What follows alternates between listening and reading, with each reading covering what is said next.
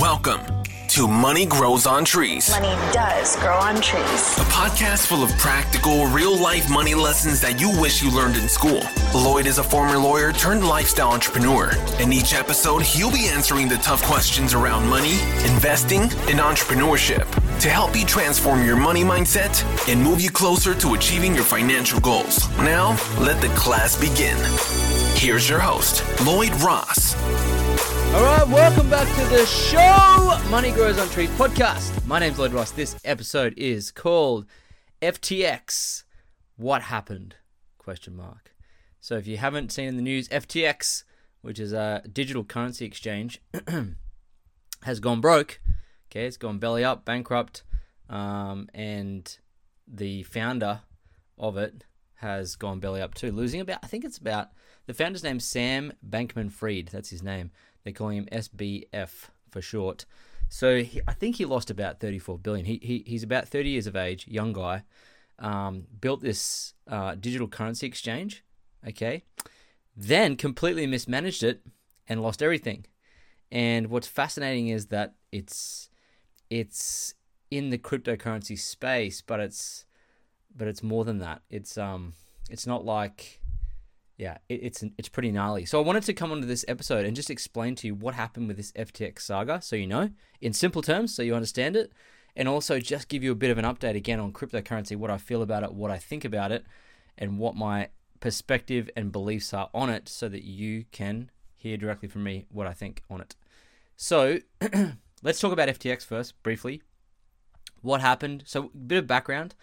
So cryptocurrency comes out of nowhere, right? People start trading it for fiat gains, which is why I don't like it, because in crypto world, there's this ideology that cryptocurrency will replace fiat currency, and it's decentralized, so it's not government controlled, and it's this ideology of freedom and freedom from the government and yada, yada, yada, right? But the thing is that because of that, there's been a lot of criminals use it to do certain things, but it's an open book accounting software effectively, so you can always track it. Bitcoin and the big ones you can track. And I'm by no means what I would call an expert on cryptocurrency, but what's fascinating is that the ideology of it is what's driving people's greed. Well, it's the story that people have been telling, but really what's fascinating about that is that it left it unregulated, meaning that there are no regulations, no laws around it, anything like that. So, they've only probably really just recently started taxing it because it's all brand new stuff, new technology, right? Anyway, so with FTX, what happens is that Sam creates this digital exchange, okay? Bitcoin goes through a massive bull market, okay? It goes from 10,000 to 64,000. Of course, when that happens, the greed factor takes over. It's in a bubble. Everybody's wanting to get into crypto. It's the talk of the town, which is perfectly the worst time to be involved in anything. And it sucks everyone in, right? Because of the greed. Because everyone wants to get rich very fast. That's why they buy lotto tickets. And that's what they saw in crypto. There's none of this ideology it's going to replace currency. Oh, it's a hedge against inflation. It's going to replace fiat. It's decentralized from the government, yada, yada, yada. All these things. I think all those things just got proven wrong in the last 12 months because A, it's not a hedge against inflation. In fact, it's the opposite. It's got anti-correlation. So it's actually inflation goes up, Bitcoin goes down, okay, or crypto goes down rather. It's not going to replace fiat currency. It hasn't been able to do that, hasn't dislodged it. And I think what's fascinating about this saga with FTX is now they're calling the cryptocurrency crowd are calling for regulation from governments. So the very thing that they said that they were going to escape, which is government control, they're now asking for, because they're not in it for the ideology. They don't care. They're in it for the cash. They're in it for the Lambos, right? Power. They're in it for all the reasons why it was attractive to people. So this is all a lot of hoo-ha. Anyway, I'll come to what I think about crypto at the end of this. But with FTX, what happened when that bull market happened in a variety of different cryptocurrencies is a lot of people wanted to trade, right? So if you have your own wallet and your cryptocurrencies in your wallet, right? You're not able to trade it. But once you put it into a trading platform like FTX, you can then trade it, right, with another investor, I should say speculator, another gambler, for cash, right? So you can trade in your cryptocurrency for cash. You can trade it for other coins. It allows you to move the asset around and get something in return, right? Similar to how a stockbroking platform works, okay, but it's for crypto, okay? So you put your crypto in there, and then you can trade it, and then you bring it out and so on, right? So what's fascinating about FTX is it became really well known because it brought on a lot of celebrities to market it. It did a lot of quite big deals. It was the owner, Sam. He was basically the poster child for crypto, but it was really big because a lot of celebrities and big money invested in the business, right? So FTX itself is a business. It's a brokerage house. It charges money for people buying and selling on its platform. So it's a legit business, and it falls under the business rules and legislation and laws of the United States and whatever state that it's in. So it still is governed in that respect. But because it's trading in crypto, there's not a lot of regulation around crypto. It was kind of like hidden.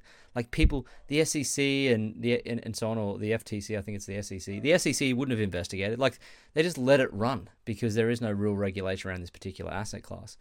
So what happened in that, if that's the case, is what Sam and these guys did is they ran it with no controls. So they basically had no, they had no audits going on. There was no independent auditor, because normally a brokerage house has to disclose its assets, its liabilities, what it's done with the money from people putting their money into the exchange and the transactions, and all of that is audited by an independent financial auditor, okay? Probably 4 times a year. Now, that's company legislation and legalities that happen in the United States. So, but for whatever reason, it wasn't audited, and they were taking money and they're doing all sorts of stuff with it. Okay, so there was no. It was like, here's the keys to the liquor cabinet, kids. Go for your life. What's going to happen to that is it's going to be a bad outcome. So what happened to FTX is, as I understand it, remember I wasn't there, but as I understand it, is they created a specific coin for themselves. This is where it gets a bit Ponzi schemey. They created their own coin called FTT, I think it was called, and they started moving some of that, or there was an offsider company, and that he owned. Okay, I think it was him or his girlfriend owned, and it was called Alameda. I think it's Alameda. I don't know how you pronounce it, Alameda, and it held this particular FTT coin, a lot of it, right? And that was a lot of the assets on FTX's balance sheet was this particular coin. So it had a high exposure to this FTT token. And so what happened was it got leaked somehow in one of the cryptocurrency media outlets that FTX had big exposure with this FTT token. A lot of its assets were held in this token. And what happened was there's a guy who owns Binance, I think it's called Binance. He heard about it, and he held a lot of this FTT coin, right? So he's like, I'm selling, and he announced it. His name is, he's the CEO of Binance. I think it's Zhao or something like that. He's got a funny name. But he announced early November that he was going to sell all his FTT tokens, this token that FTX had a lot of exposure to in this other company, offsiding company. And when that happened, all the FTT, the demand dropped. It got oversupplied. The value of FTT dropped. And so what happened was a lot of FTX customers started to withdraw their funds, cash and cryptocurrency, from the platform, okay?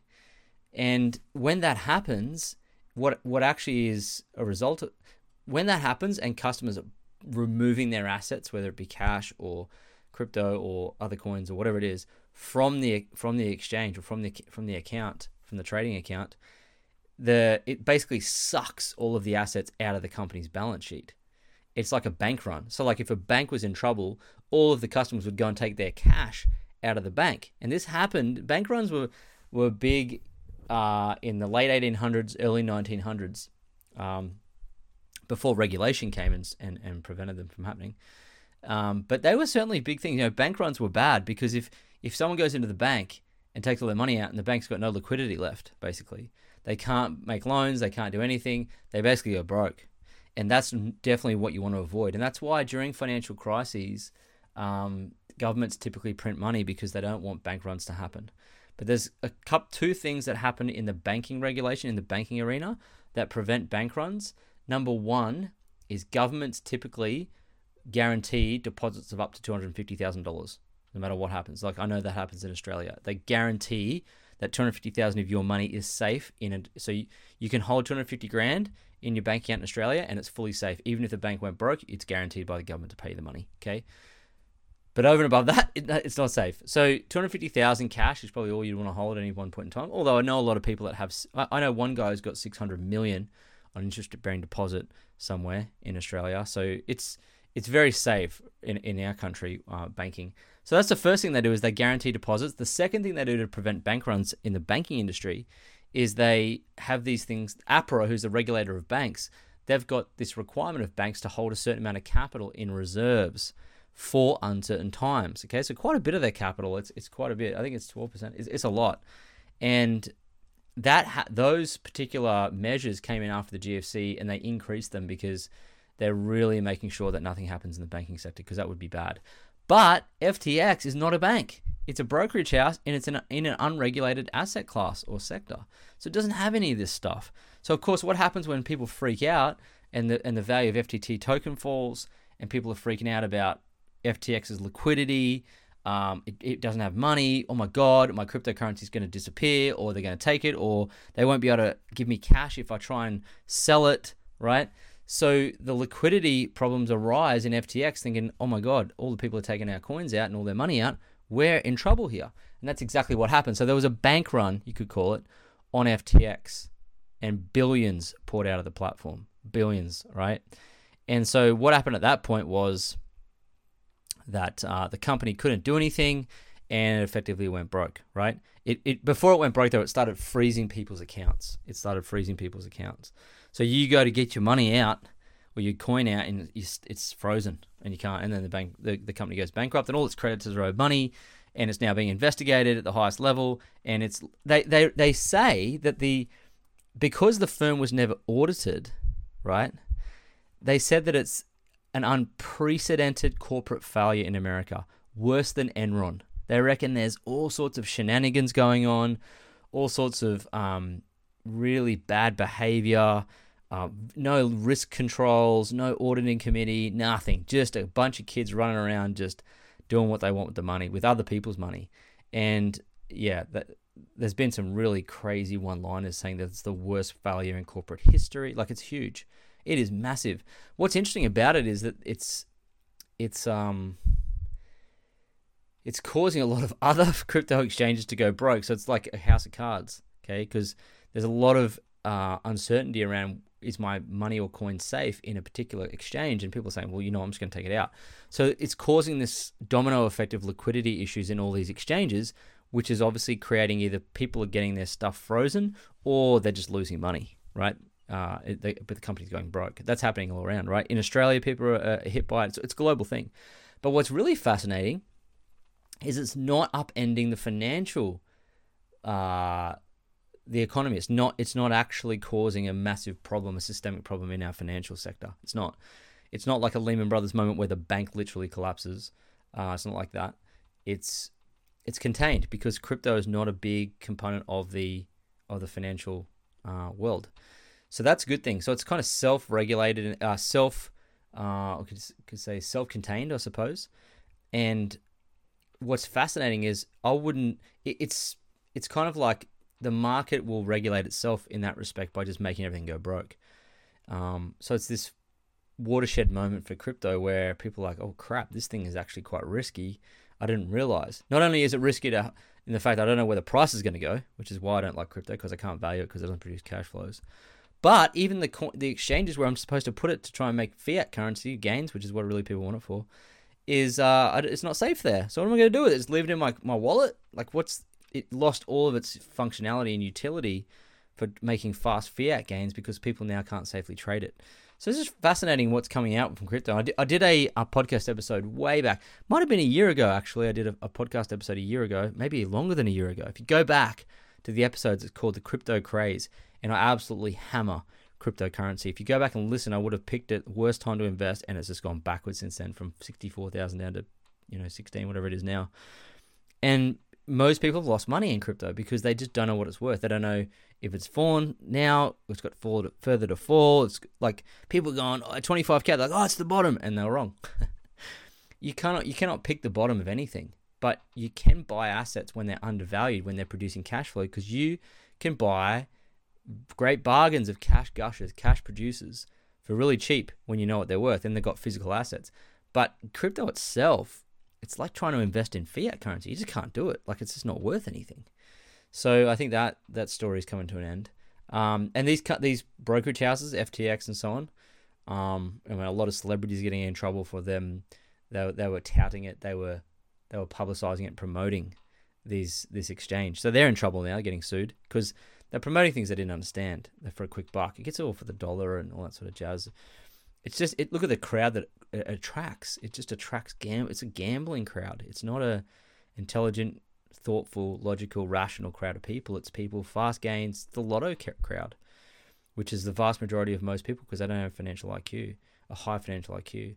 So I don't know what's in store for this fella Sam, but he's in a lot of trouble. They just locked up Elizabeth. What's her last name? I forget. She was running a fraudulent, I guess, health technology company, and she just got sentenced to 11 years.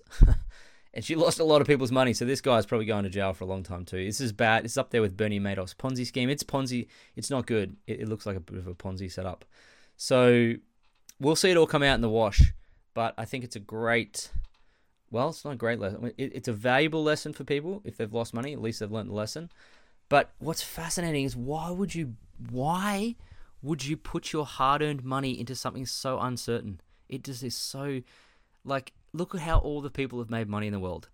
Look at them. Consistently, I mean. Like, over a number of decades. Real estate and stocks. And their own personal private business. That's it. Why the heck would you play outside anywhere else? You don't have to. What? That's it. Stay inside that circle of competence. The best thing you can do with crypto is just say no. Just say, no, I don't do crypto. Just forget about it. Why? Why would you get good? Why would you even want to get good, whatever that means, at the wrong game? Right? What does Charlie Munger say? I forget what he says. He said, just because you can trade turds doesn't mean you should do it. Like, it's just, yeah, it's bizarre. Look, if you're an intelligent investor, you understand cash assets and you understand financial independence and financial freedom comes from cash flow, predictable, boring cash flow from assets that have stood the test of time, like stocks and real estate, index funds, things like that are regulated, effective. You will think this crypto thing is just an absolute joke. And I do too. But you can't explain certain financial concepts to people that aren't ready and open to learn. And it's not that I don't understand or like the blockchain technology, open book accounting, tokenization of things, which I think is really clever and it's going to be great technology, just like what the internet is, great technology, but I don't buy the internet. It's the same as I don't buy crypto. Like, you can't buy the technology. I think there's some wonderful contract technology around Ethereum. It's wonderful, great. But from an investment standpoint of things going up and down in value, it's completely unpredictable, it's uncertain, it's unproven, it's very risky, and it's not a good place to park my money long term. It's not a game I want to get good at. I want to get good at games like that Warren Buffett plays, and that Charlie Munger plays, and that, Jeff Bezos plays, and Elon plays. I mean, get into businesses. I mean, this is the game of wealth. And John D. Rockefeller and Andrew Carnegie from the Gilded Age, those guys worth hundreds of millions of dollars, the wealthiest guys on the planet, they made their fortunes from businesses in oil and coal and steel and rail. Like Vanderbilt's made it out of boats and rail. I mean, you make your wealth through business, right? And you also, which is buying stocks too, that's their businesses. Buying or selling businesses, starting businesses, and doing what Elon's doing, and becoming entrepreneurial. That's how you make money. And you can buy real estate like Grant Cardone, and real estate's a great way to protect your wealth, because it's what does Warren say? He says it's a good way to protect your wealth, but not the best way to make the money. So and you can do both, because you can leverage real estate People often think that I don't like real estate. I do. I love it. I just don't like overpaying for it. I like to get good deals. And I don't like the cash. It's not a great cash flow vehicle, especially if it's leveraged. But I do I like it. I think it's safe, it's sensible. And obviously I love stocks and index funds, which is a group of stocks. Because they're businesses at the end of the day. I love businesses, investing in businesses. They're the most productive assets, especially during inflation. They give the greatest gains. That's the game I want to get good at. I don't want to get good at a crypto game. And I don't have to. So why the heck would I bother? You don't have to play every game. What does my friend say? He says, Lloyd, you don't have to dance at every wedding. Or he actually said to me, Lloyd, you can't dance at every wedding. And people out there trying to dance at every flipping wedding. Like, I'm so glad I just don't even bother with crypto. Who can be bothered with this rubbish? Like, who could be bothered to worry about their coin being safe or blah, blah, blah? And they say to me, Lloyd, but what about your cash? Your cash is not safe in a bank because there could be a bank run. Well, number one, I don't hold any more over than $250,000 in cash at the bank because of the government guarantees. And number two, why the heck would I want to hold cash? What a shitty investment. Sorry, I don't swear on this one. What a terrible investment that is. Cash goes down in value every single year. You got to have rocks in your head to just want to build cash. That's dumb. I want to buy pieces of good businesses in shares, invest in my own businesses and myself, or buy real estate assets. That's it. That's all I want to do. I think that's an effective use of my cash and a sensible. And that's why I don't hold a lot of cash. Because why? Why would I invest in cash? That's like investing in crypto. It doesn't go anywhere. It's stupid. It doesn't do anything. Productive, predictable, cash positive, legacy, long-term, unchanging, predictable assets. This is the game of wealth, ladies and gentlemen, okay? So hopefully, if you've learned anything from my podcast, it's work to generate your core income, start some sort of side hustle or business to generate more income, take it and diversify it into other businesses or real estate, and scale it consistently by doing the loop over and over again and avoiding stupid stuff like this, right? So hopefully that's giving you a bit of an update or a bit of a summary of the FTX saga. It's very basic, I know. If you want to read more, I'm sure you can find the news, but that's kind of what happened, and I dare say that it's going to be some interesting things coming out of this. But hey, all the Money Grows on Trees subscribers and listeners, you guys wouldn't have been touched by this because you know better. So well done. Congratulations on avoiding the drama of this whole thing. But at least you know a little bit about it, so you can talk to your friends at a barbecue if they bring it up. You've got a bit of an idea. All right, awesome. Thanks, everyone, for sharing the episodes to their stories. Appreciate you all. If you want me to do a particular episode, feel free to always DM me on Instagram. I'm really approachable. You can just DM me and say, Lloyd, can you do an episode on this? And I'll do it, right? I want to make sure I'm serving you and giving you value around the areas you need. And don't forget to binge watch the podcast. There's over 100 episodes now, I think, covering all parts of money, investing, entrepreneurship, and teaching you things you wished you learned in school about money. So look forward to see you in our Telegram channel, in the Facebook group, where I'm doing a live a week now. And of course, jump into our YouTube channel. There's always usually one a week going in there. And I'll see you guys at a live event, on one of my masterclasses, or in the next episode of Money Grows on Trees podcast. Thanks for joining us this week on the Money Grows on Trees podcast. If you like the show, you might want to check out our book, Money Grows on Trees, which you can find at LloydJRoss.com. Subscribe to the show on iTunes, leave a review, and feel free to reach out to Lloyd on Instagram at LloydJamesRoss.